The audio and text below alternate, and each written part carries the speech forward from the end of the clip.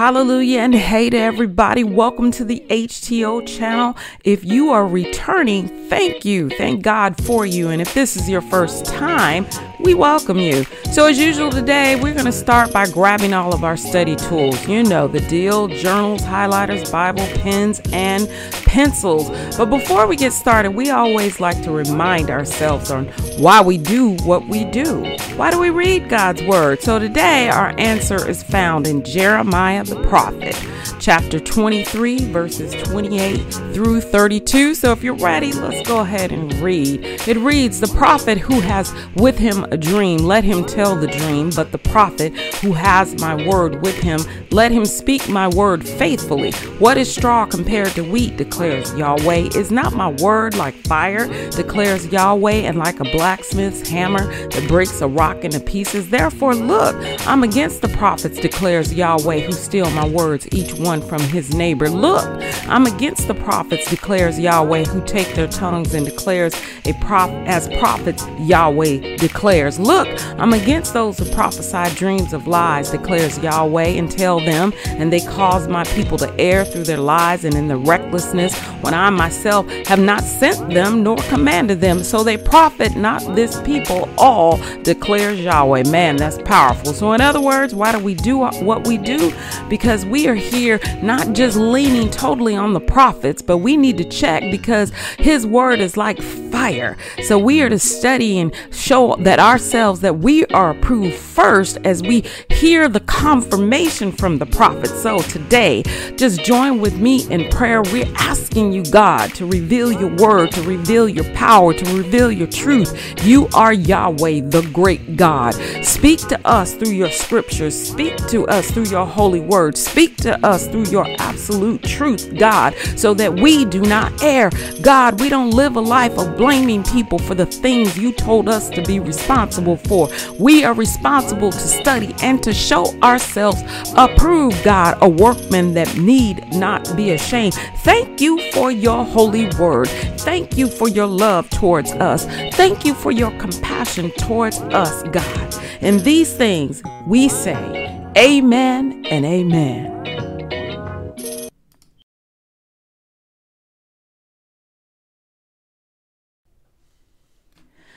Hey, so today we're going to focus on our name of God for this week. And if you want to write this down on your journal, it's the title is Elohim, and you can pronounce this as Yer or Yar, which means the God most awesome.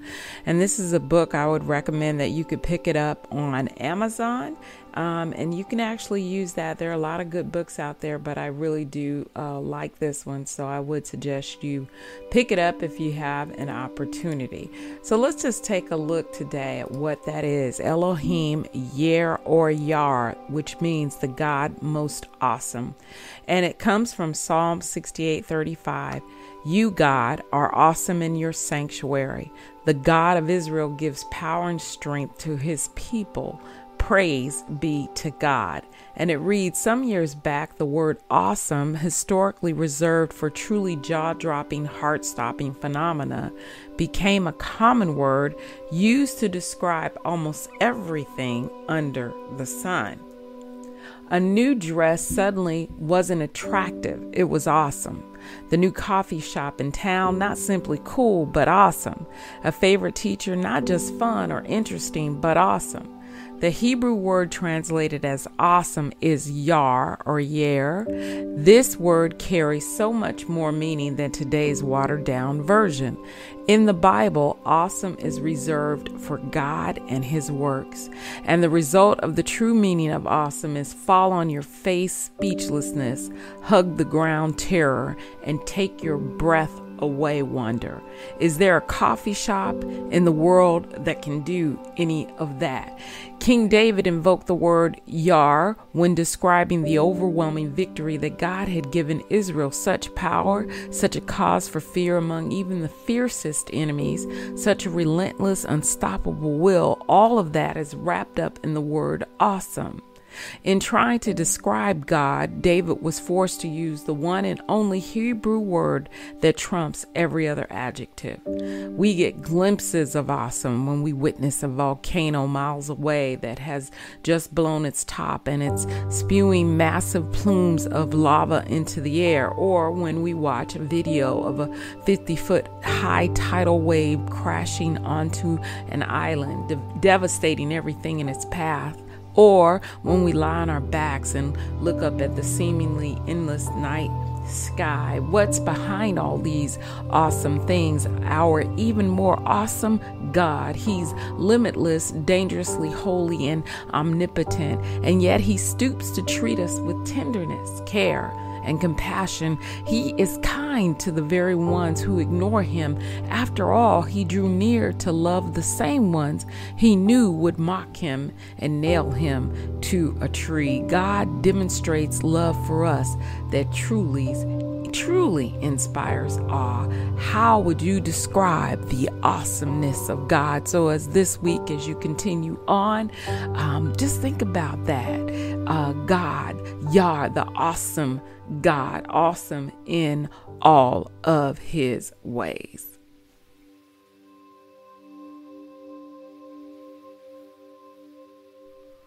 We will be reading Genesis 30 with the Christian Standard Bible. When Rachel saw that she was not bearing Jacob any children, she envied her sister. "Give me sons or I will die," she said to Jacob. Jacob became angry with Rachel and said, "Am I in God's place who has withheld offspring from you?" Then she said, "Here is my maid Bilhah. Go sleep with her, and she'll bear children for me so that through her I too can build a family." So Rachel gave her slave Bilhah to Jacob as a wife, and he slept with her. Bilhah conceived and bore Jacob a son. Rachel said, "God has vindicated me. Yes, he has heard me and given me a son." So she named him Dan. Rachel's slave Bilhah conceived again and bore Jacob a second son. Rachel said, "In my wrestlings with God, I have wrestled with my sister and won," and she named him Naphtali. When Leah saw that she had stopped having children, she took her slave Zilpah and gave her to Jacob as a wife. Leah's slave Zilpah bore Jacob a son. Then Leah said, "What good fortune," and she named him Gad. When Leah's slave Zilpah bore Jacob a second son, Leah said, "I am happy that the woman called me happy." So she named him Asher. Reuben went out during the wheat harvest and found some mandrakes in the field. When he brought them to his mother Leah, Rachel asked, "Please give me some of your son's mandrakes." But Leah replied to her, "Isn't it enough that you have taken my husband? Now you also want to take my son's mandrakes?" "Well then," Rachel said, "he can sleep with you tonight in exchange for your son's mandrakes."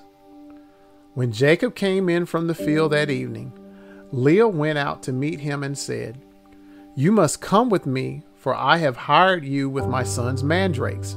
So Jacob slept with her that night. God listened to Leah, and she conceived and bore Jacob a fifth son.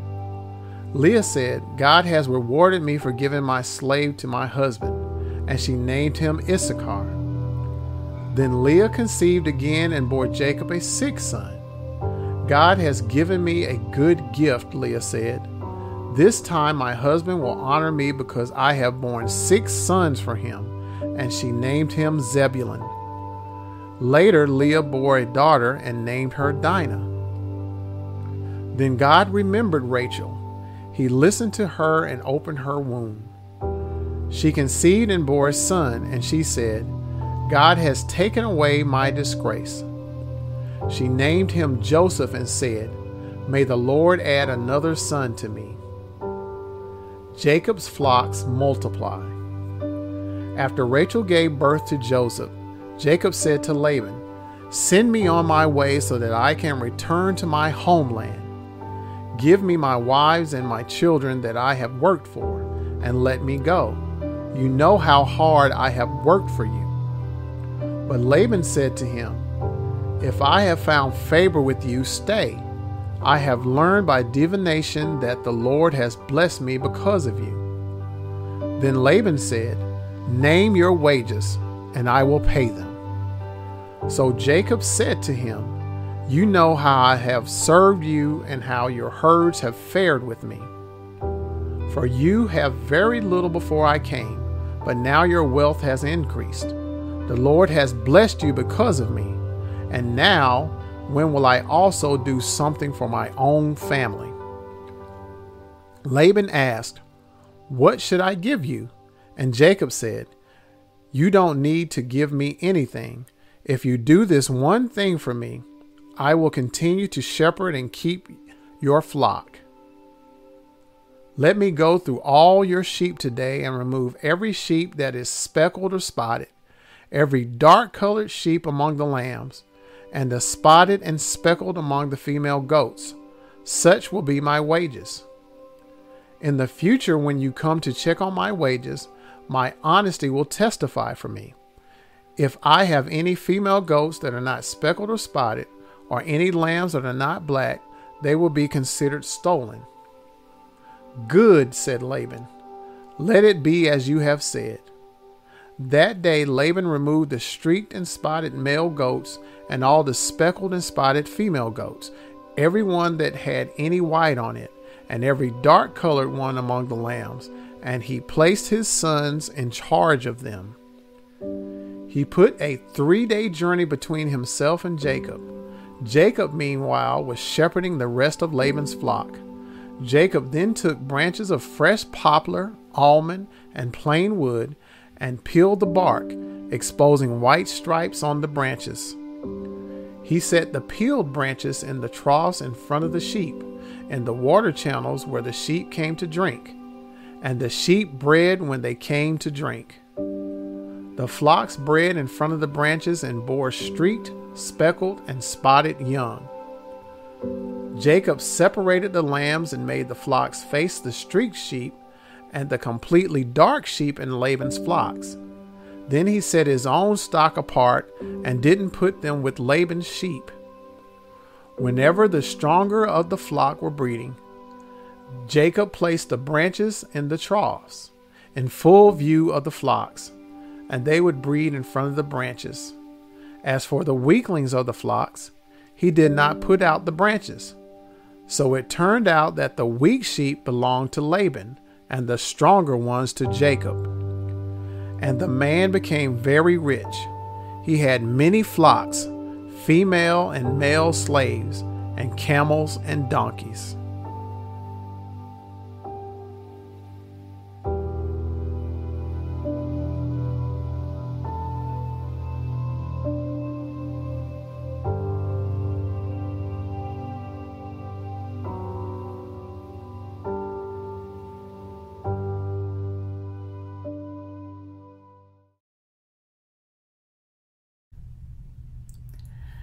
All right, so we're going to start off with Genesis chapter 30 today. I hope this will be a good focus for you. Remember, you are progressing along at your own speed in your own time, and then you just check back and we'll randomly touch on some chapters that was in our reading. So we'll take a look today at Genesis chapter 30. So I hope you have your Bible open and you're ready. If not, pause the video, grab your highlighters, pens, pencils, and then we can jump right in together. So with that said, let's go ahead and get started. So verse 1, when Rachel saw that she was not bearing Jacob any children, she envied her sister. So I want you to go ahead and take your highlighter and I want you to highlight that. And if you have your journal, I paused right there and I actually gave myself a note because it's saying that, you know, this sets the stage already of rivalry between Rachel and Leah. So if you have your highlighters, just go ahead and highlight that and jot down some thoughts if you want to pause the video to do that. And so let's continue. She says, "Give me sons or I will die." She said this to Jacob. And so if we look at this, I always think of Hannah, but let's see if that will help us. It says, but he gave a double portion to Hannah, for he loved her even though the Lord had kept her from conceiving.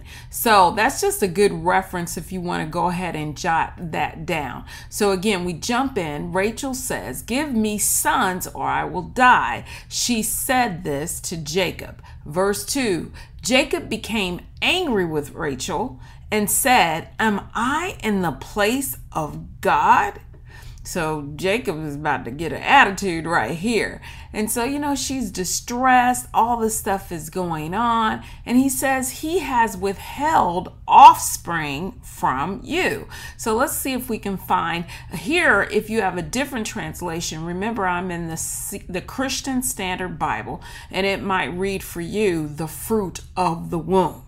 And notice Jacob is saying God has withheld offspring from you.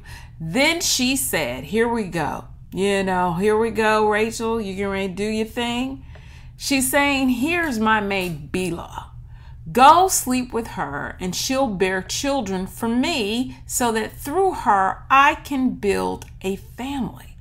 So I want you to take your highlighter and highlight that, because we're going to look at what is the problem here. When I read through this, I thought about who have we heard of this before? Abraham and Sarah. So this instance reminds us of what happens when we take things into our own hand and we decide that we don't want to wait on God. So our timetable is different from God, and sometimes impatience will cause us to make decisions against His will. But like we said, Rachel has her own mindset, so she's going to do what she wants to do. So let's continue. So Rachel gave her slave Bilhah to Jacob as a wife, and of course, he slept with her. And so Bilhah conceived and bore Jacob a son. So this first son, if you want to mark this in your Bible, because we're noting all the sons of Jacob. Now remember, before we started, Jacob had 4 sons with Leah already. So when we started chapter 30, we tapped in with Rachel. So you should have already read that before. But up until this point, before this chapter starts, Leah has already had 4 sons by Jacob. So this servant or this woman belongs to Rachel, and she conceives and bears Jacob a son. So it says in verse 6, Rachel said, God has vindicated me. Yes, he has heard me and given me a son. So she named him Dan. So, here we go again. The name Dan sounds like has vindicated or judged. So according to Rachel, there's something that, she wants God to get in the mix of all of this, because based on our reading before, remember in the Bible it says that Jacob loved Rachel more than Leah. You would think that Leah would have the bigger problem, but here we see that Rachel is saying, God he's vindicated me. He's vindicated me. And so I'm going to name this first son Dan. So continue with verse 7. Rachel's slave Bilhah conceived again and bore Jacob a second son. So, Rachel's maneuvering it. She's behind the scene. She's calling these shots. And so, it's just, you would wonder, right? You would wonder, at what point do I allow God to handle this and not be on my timetable, but allow God's timetable in my life? And so she has a second son, she goes on, and in verse 8, she says, in my wrestlings with God. Now, where have we heard of that before, right? If you think back of Jacob wrestling with God, if you've read that before, and it says, I have wrestled. Remember Jacob wrestles with God, but now she's saying, I have wrestled with my sister and won. And she named him Naphtali. So here we go again. There's this tension between Rachel and her sister Leah. She's saying, I'm not only wrestling with my sister, I'm wrestling with God. Because if you notice here, you can go ahead and circle that with your pen. She says, I have wrestlings with God and I've wrestled with my sister. So what does that say? A lot of times when we're wrestling with life, sometimes we can do things that are outside of God's plan, God's purpose, God's will.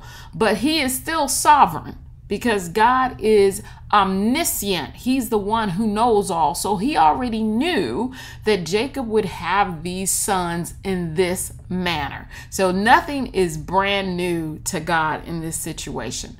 So let's continue, but let's check out this note. Again, if you want to write this down, we see that Rachel is not focused solely on her relationship with Jacob. So not only is she wrestling with God, she's wrestling with Leah. She didn't even really, she's focused on her relationship with Jacob in the terms of what children she could have, and so that's understandable being a woman, but she's over focused on the rivalry between her and her sister.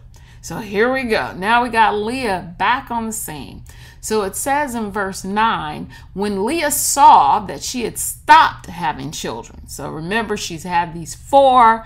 She now takes her slave, Zilpah, and gave her to Jacob as a wife. These people are like polygamy, whatever you want to call it, all day long. So Leah's slave, Zilpah, bore Jacob a son. Then Leah said, what good fortune, and she named him Gad. One thing to take note of is back then, they didn't throw out names like we do in America. They actually threw out names that were of significance and meaning. So Leah gives her husband, Jacob, to her actual slave, Zilpah. And so she's okay with her slave, getting with her husband and having a son, and she names him Gad. Okay, so let's pick this up. This is some serious drama, man. This is better than back in the days when I used to watch Days of Our Lives and some of those other soaps. This Days of Our Lives doesn't have anything on this. But let's continue. Verse 12, when Leah's slave Zilpah bore Jacob a second son, Leah said, I am happy that the women call me happy. So she named him Asher. And so, they're just going along, having these babies left and right, poor Jacob. Or could we say poor? I don't know. Let's continue. I'm going to leave that alone. 30, verse 14. Reuben. So now you have Leah's younger son. He's on the scene. So it says, Reuben went out during the wheat harvest and found some mandrakes in the field.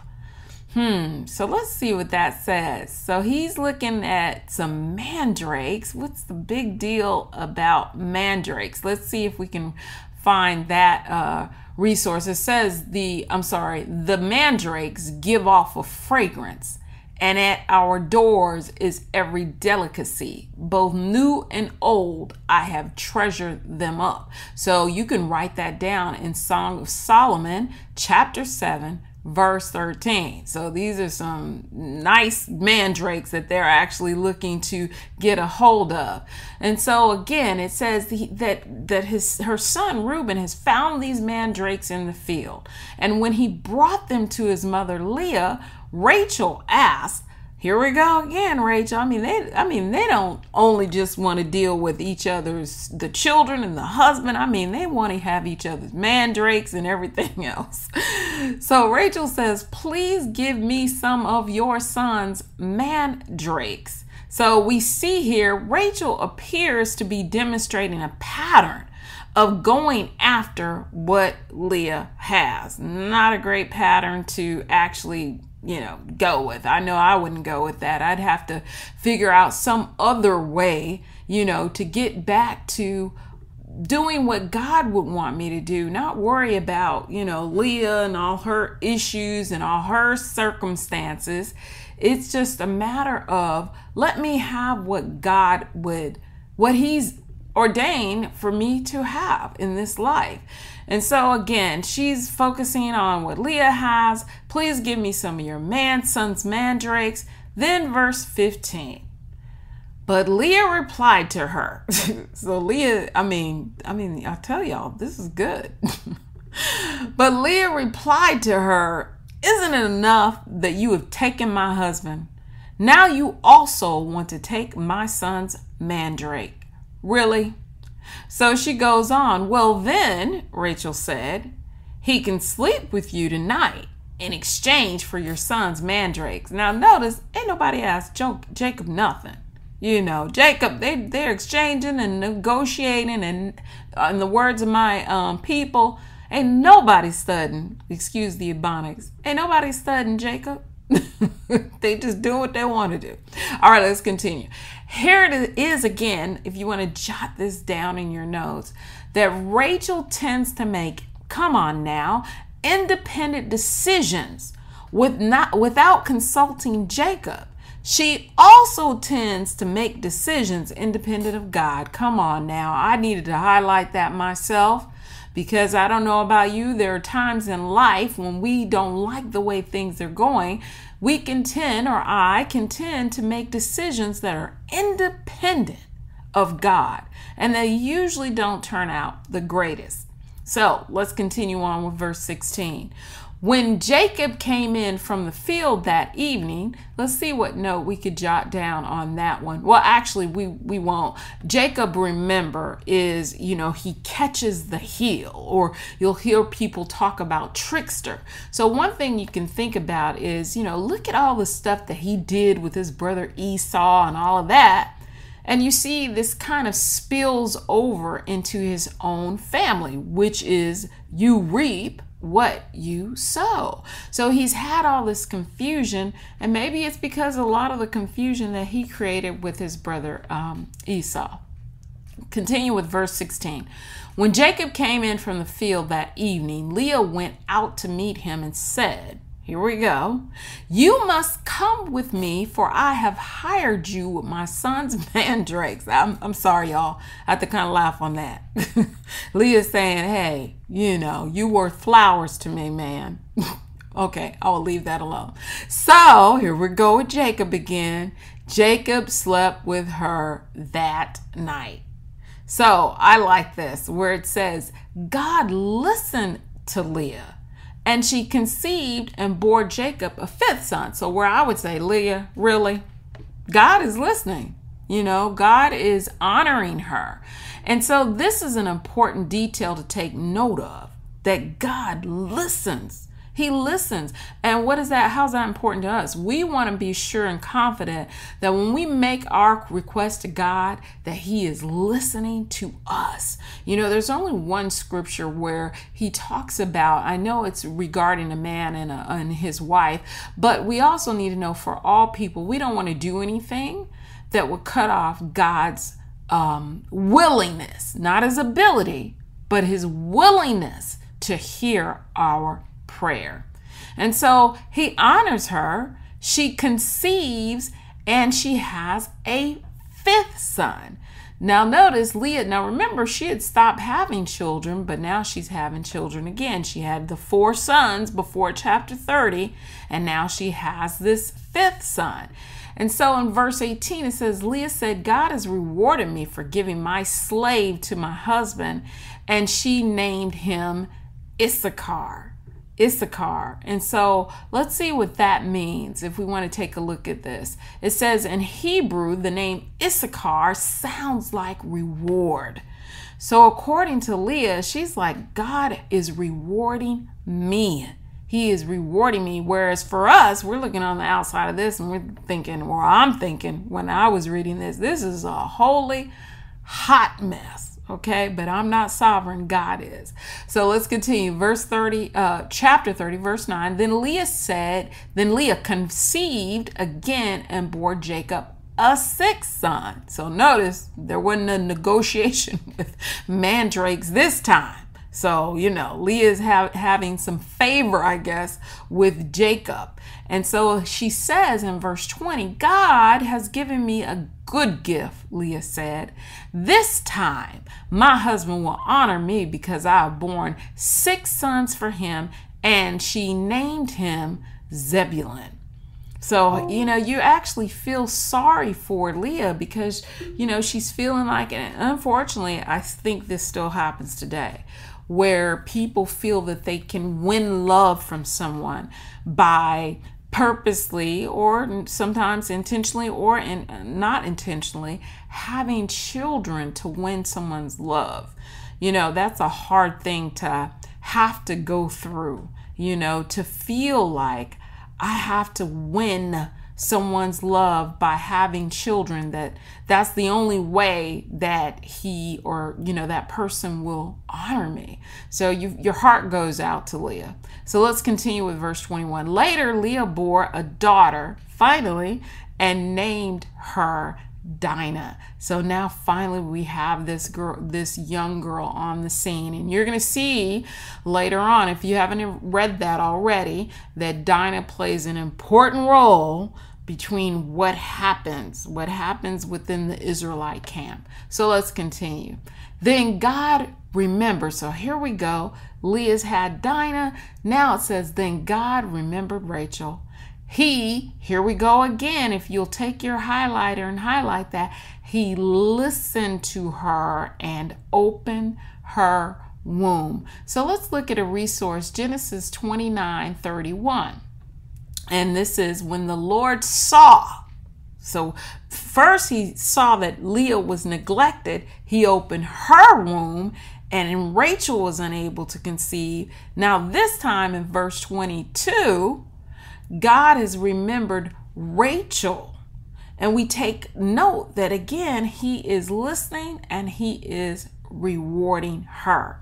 She conceived and bore a son, and she said, God has taken away my disgrace. So here she goes again. She's looking. Here's a good cross reference if you want to write this down. Isaiah 4:1. On that day, 7 women will seize one man, saying, we will eat our own bread and provide our own clothing. Just let us bear your name and take away our disgrace. And then Luke 1:25, the Lord has done this for me. He has looked with favor in these days to take away my disgrace among the people. My goodness. All right, so here we go. Rachel is pregnant now. So it says she named him. Come on, y'all. We know it. She named him Joseph. Joseph is finally here, and said, may the Lord add another son to me. So we go back and forth, with this, and we see that the meanings of the names are significant. The names are significant. They're not just throwing out names left and right. They're actually trying to pick names that, they show some significance, some meaning behind. They're not just throwing any kind of name out there. Okay, and so here we go.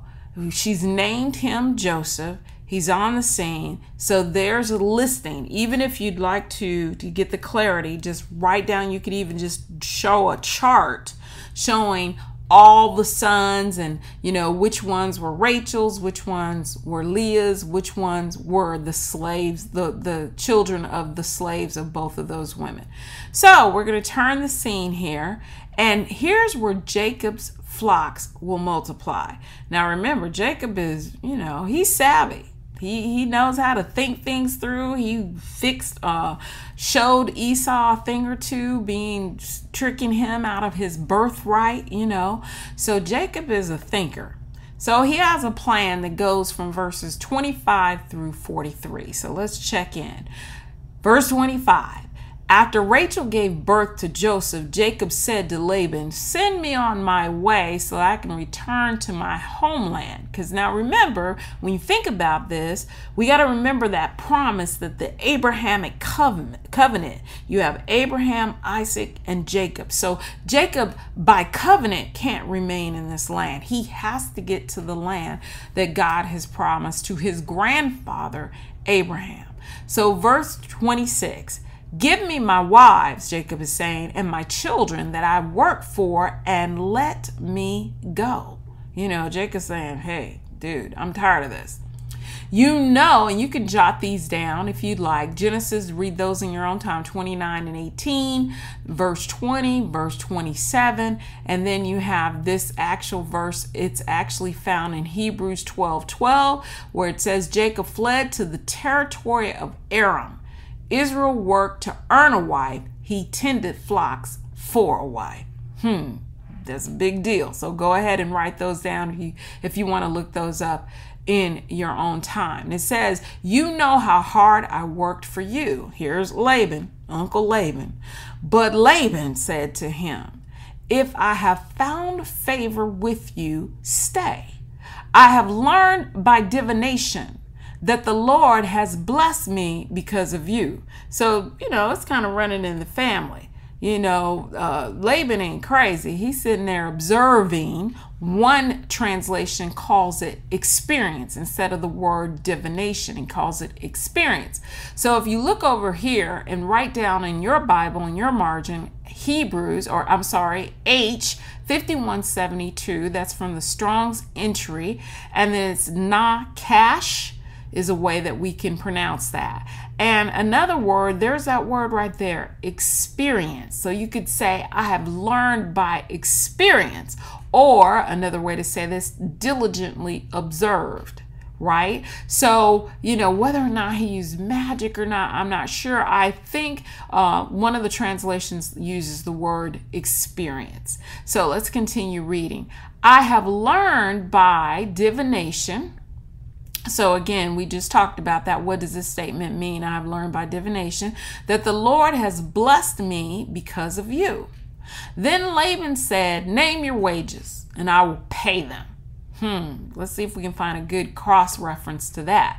So Laban said in 29:15, "Just because you're my relative, should you work for me for nothing? Tell me what your wages should be." So at least Laban's honorable with that. He didn't want Jacob, his relative, just, working for free. And so in 31:7, remember, we're going to read that, or if you haven't already, Jacob's feeling cheated by Laban. And he's like, "Dude, you changed my wages 10 times, but God has not allowed you to harm me."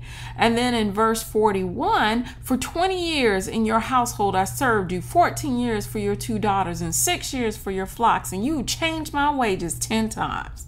Right? So Jacob has had enough.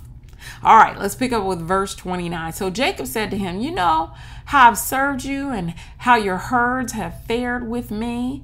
For you had very little before I came, but now your wealth has increased.'" Go ahead and highlight that section because that's important.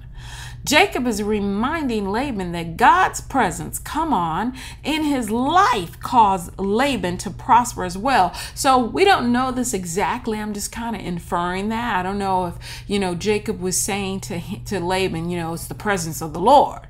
But we do know, according to the text, that Jacob realizes that you wouldn't have increased without me, dude.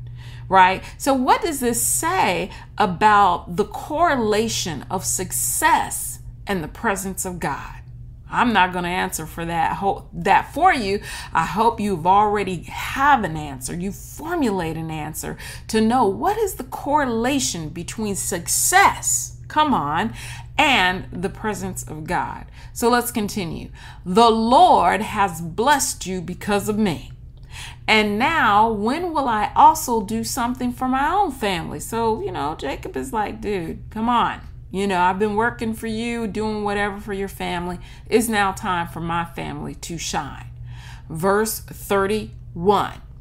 Laban asked, "What should I give you?" So here's Jacob. He's starting to ponder. He started thinking through. And he's like, you don't need to give me anything. If you do this one thing for me, I will continue to shepherd and keep your flock. Right? So Jacob, he's always thinking. There's nothing taking Jacob by surprise. Verse 32. So here's this great master plan. Let me go through your sheep today, Laban's sheep, and remove every sheep that is speckled or spotted, every dark-colored sheep among the lambs, and the spotted and speckled among the female goats. Such will be my wages. In the future, when you come to check on my wages, my honesty will testify for me. If I have any female goats that are not speckled or spotted, or any lambs that are not black, they will be considered stolen. So Jacob is like, hey, trust me. But in the midst of this, we're going to see he has a plan. He has a plan. So Laban agrees. He says, good, said Laban, let it be as you have said. That day, Laban removed the streak. Now check that out. Jacob didn't remove it. Laban removes them. Laban removes them. I'm kind of wondering on the side, did he not trust Jacob to do it? Let's go back here and see. Let's see did Jacob say that he could do it, or did he say, look at verse 32. It says, Jacob said, let me go through all your sheep today. Right? Let me make sure. You don't need to give me anything if you do this one thing. Yeah, Jacob is saying, let me go through all your sheep today.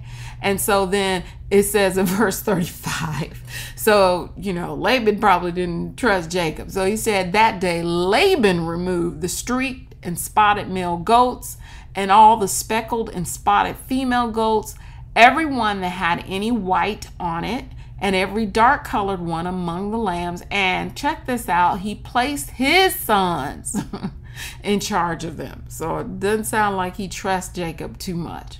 And so he put a 3-day journey between himself and Jacob. Jacob, meanwhile, was shepherding the rest of Laban's flock. So here's a note that you could probably jot down. Even though it is not explicitly stated, we can ask the question, will God provide his children with witty ideas and strategies to help us prosper? I'll let you answer. Matter of fact, you can pause the video and do a shout and a hallelujah. It's on you. I know I have my answer. So let's continue with verse 37. Then Jacob took branches of fresh poplar, almond, and plain wood and peeled the bark, exposing white stripes on the branches. So there's something that Jacob knows about this. There's something about this that he knows and he recognizes, from dealing or observing these sheep. He has some experience with that. And so it says he set the peeled branches in the trough in front of the sheep, in the water channels where the sheep came to drink. And the sheep, highlight that, and the sheep bred when they came to drink. I don't know about you. Now, this is infirm. I just felt like this is what the Holy Spirit was saying to me when I read this. It says, and I'm telling you, this is my Holy Ghost revelation. So if you want to receive it, when the water, or remember the water represents his presence, the Holy Spirit, or his presence is among us, multiplication is potentially available to us.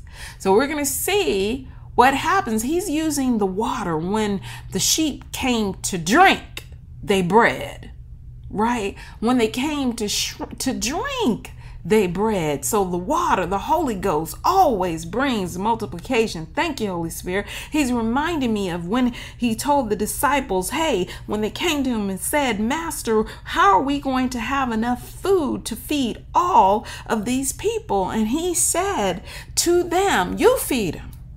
2 fish, 5 loaves of bread. And it says that he told the disciples, pick up the fragments so that none will be wasted or left. There is multiplication when Jesus, the Father, and the Holy Spirit is on the scene. So we're going to continue. I got to slow down because then I'll get happy. Verse 39. We say, come on now, Joseph. Flocks, slaves, camels, and donkeys? Really? So look at 39. The flocks bred in front of the branches and bore streaked, speckled, and spotted young. So Jacob, he knows what he's doing. So if you want to look at Genesis 31, 10 through 12, you can go ahead and jot that down. We won't do that right now. So continuing verse 40, Jacob separated the lambs and made the flocks, come on, Joseph, face the streaked sheep and the completely dark sheep in Laban's flocks. Then he set his own stock apart and didn't put them with Laban's sheep. So I don't know about you, that question. Remember what I asked? I said, will God give us witty ideas? Even though we don't see that Jacob specifically states this in the text, we know that everything that we have comes from the Lord. So I am going to say that I believe, you have to believe whatever you want to believe. I just believe that God was behind it. I don't think that Jacob was that smart. There was some insight and revelation given by the Holy Ghost. So let's go to 41. Whenever the stronger of the flock were breeding, Jacob placed the branches in the troughs in full view of the flocks, and they would breed in front of the branches. Man, that is something. As for the weaklings of the flocks, he did not put out the branches. So it turned out, that the weak sheep belonged to Laban and the stronger ones to Jacob. Jacob always got something up his sleeve. He just, I can't hate on Jacob. He has something up his sleeve continually. So it says in verse 43, and the man became very rich. He had many flocks, female and male slaves, and camels and donkeys. Go ahead and count those coins, Jacob. We are not mad. So let's think about this for a while. Now it's time to just selah and think some things over. We've read through this, and one thing about it is we want to see how these Old Testament stories, otherwise we'll just be reading through, but how can they apply to us? So here's something to think about. After studying this chapter, how important are family relationships to you? We started that first moment with sibling rivalry between 2 sisters, right? That has its foundation all the way back to Laban tricking Jacob, giving him Leah instead of Rachel. So there's a lot of foolishness going on. So after you're reading this, we're all in families and we all have different family members. How important are family relationships to you? And how do you think they should have, if you were there giving counsel and advice, how could they have handled all of this differently? Was there something that they could have done better? And then let's think about, do you have any relational conflicts that you need to ask God to help you maneuver? I have some thoughts on that, but I don't want to answer because I want you to give your own thoughts on this. Do you have relational conflicts that you need to ask God to help you to maneuver? And then how important do you think family is to God? We know from the beginning in Genesis, that was his first, one of the first things he did after giving provision. He placed Adam in the garden, he made Eve, and then he said, multiply. So how important do you think family is to God? How important do you think family is, the relationships within family are to God?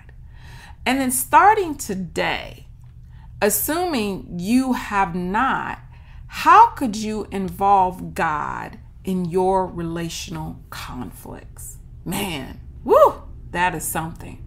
You know, we could almost say, yeah, not just family relationships, but just relational conflicts. You know, a lot of that stuff that's up under the surface. How can we ask God to get involved with that? So today that wraps up I think that's 30, verse 43 is the last verse. And so the next chapter, if you haven't started already, you have Jacob separating from Laban. But we're going to focus only on this chapter today. I pray, the saga continues. The soap opera is still on. Don't change the channel. I hope you got a lot from this and that you're just blessed. And remember what one of my leaders told me, the Bible doesn't just have rules and regulations on what to follow. It also has some non-examples, some things that we want to avoid. So when you're going through these chapters and you're reading, people tend to take the viewpoint, oh, okay, God, he was behind. No, sometimes in the Bible, we have records of what man has decided, and we see God working in his sovereignty, but mostly just read through and pull out those truths that you can apply to your life. So I hope you've been blessed by that. Remember, I think it is, I forgot the name, but it reminds us to take up and read. Take up that Bible and read. The word is powerful. So be blessed.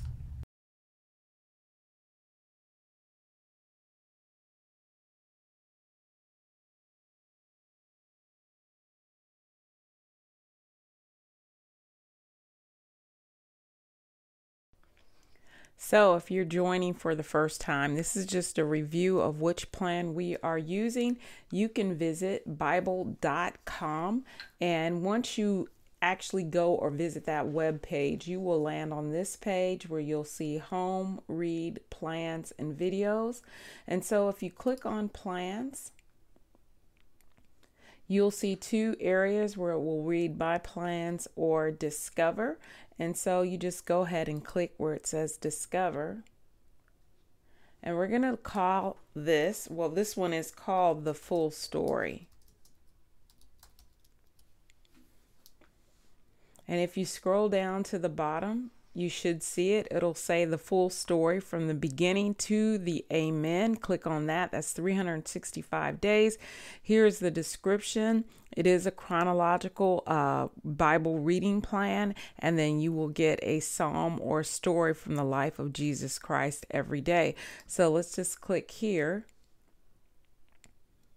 and you'll find where it says to the right, start this plan.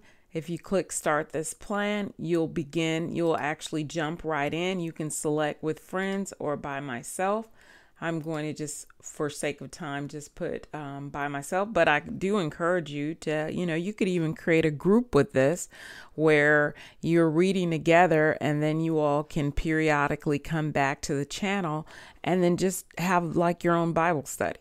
So just be creative. So we have already started, but again, if you have not started yet, you could start with day 1 and just jump in from there.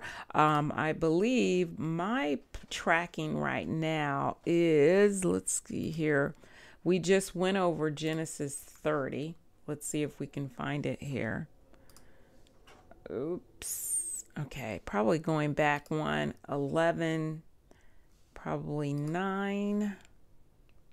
Right. So day 9 is this video. So remember, the pattern is that, remember, we're not in a race, but the pattern is you read one day. So let's say you were starting a day and you were at this area.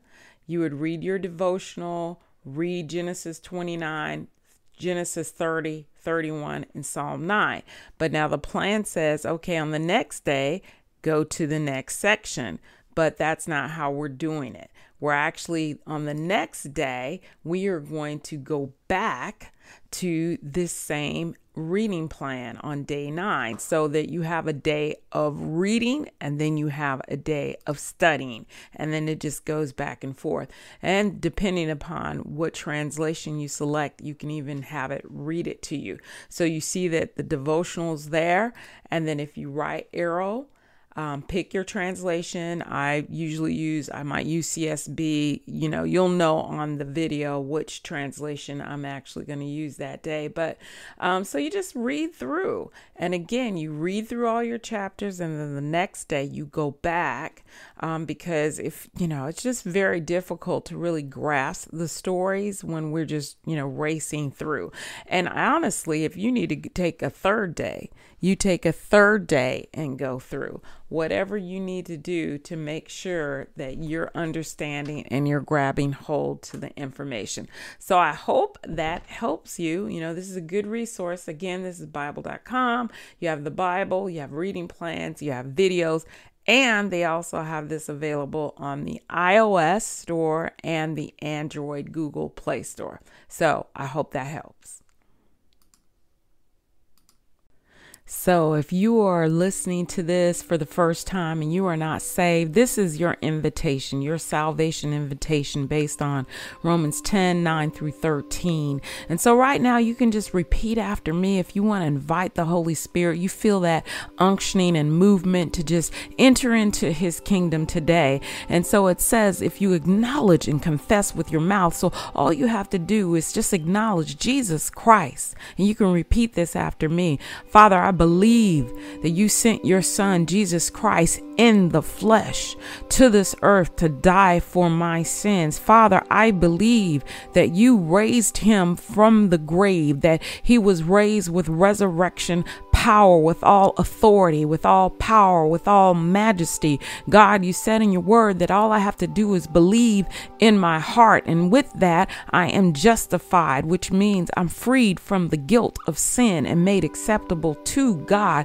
God, you said that whoever believes in him, whoever adheres to, trusts in, relies on him, will not be disappointed. So today, God, that's me. God, thank you for accepting me. Thank you, God, that there's no distinction between me or Jew or Gentile. God, that you're Lord over all of us. I receive you into my life, God. I'm confessing that with my mouth. I believe it with my heart. And so I receive everything that you've ordained for my life from this day forth. Thank you, God, for dying on my behalf and giving me eternal life is your great gift. These things I pray in Jesus' name. Amen. So if you have received that and made that statement, get yourself connected with a local church or an online church that you can continue to grow. You can continue to check this channel so that you can learn and grow in God's word. So again, the angels are rejoicing over you, but don't forget that step. You've received, now you have to grow. Connect with your local body or an e-campus, somewhere where you can continue to grow in God and mature in Christ. Again, welcome and congratulations. Okay, we're going to wrap this up with scripture engagement. This is your personal time. It's a process called Lectio Divina, and that's where we RMPC. In other words, we read, meditate, pray, and contemplate. You're going to pick a particular scripture, meditate, pray, contemplate. All you have to do is, after you've read that scripture, just sit back and just think about it. Let the Holy Spirit speak to you, whisper truths to you, reveal things to you. And then after you've read and you meditate, you can go ahead and pray. You can pray that scripture back and insert your name in wherever it's applicable, or family members, or just in general. Also, you can just, after that, again, RMPC, you just contemplate. So just sit with it. Spend this time right now and just sit with a particular scripture that God is revealing to you.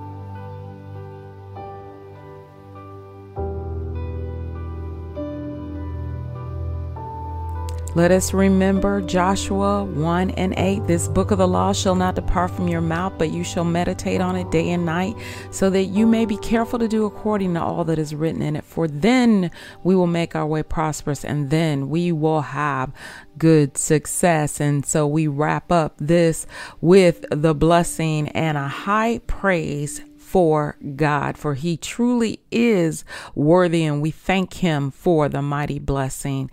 And so may Yahweh bless you and watch over you. May Yahweh smile on you and be kind to you. May Yahweh look on you with favor and give you peace. So we end with a high praise. He is truly worthy of all the praise. He's truly worthy of all the honor. There is nothing, no one, nowhere like God himself. We lift up a hallelujah. We lift up a thank you, Lord. We lift up a praise you, Lord. There are no words, God. And so we bless you on today. So be praised, God, be praised. Yahweh, you deserve all the glory and the honor. In Jesus' name.